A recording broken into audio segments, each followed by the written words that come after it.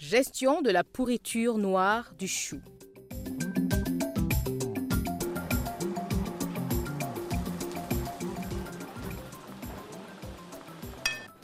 Les choux sont nutritifs et délicieux quand on les mange crus ou cuits. Ce légume à feuilles pousse bien dans les climats frais et peut être une bonne source de revenus pour les agriculteurs.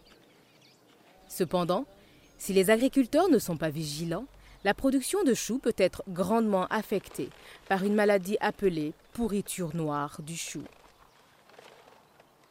Cette maladie est fréquente dans les régions froides. La maladie de la pourriture noire cause la pourriture et la mort prématurée des plantes.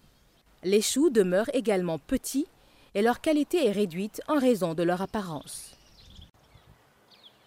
Enlever les feuilles et les plantes malades est une bonne pratique, mais cela demande du temps.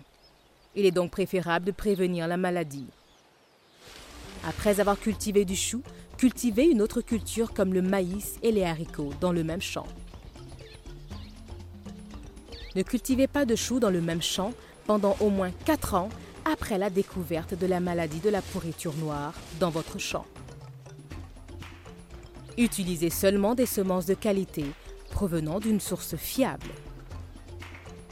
Débarrassez vos champs des mauvaises herbes, mais ne désherbez jamais quand les plantes sont humides. Inspectez régulièrement votre culture et enlevez toutes les feuilles ou plantes malades pour prévenir la propagation de la maladie.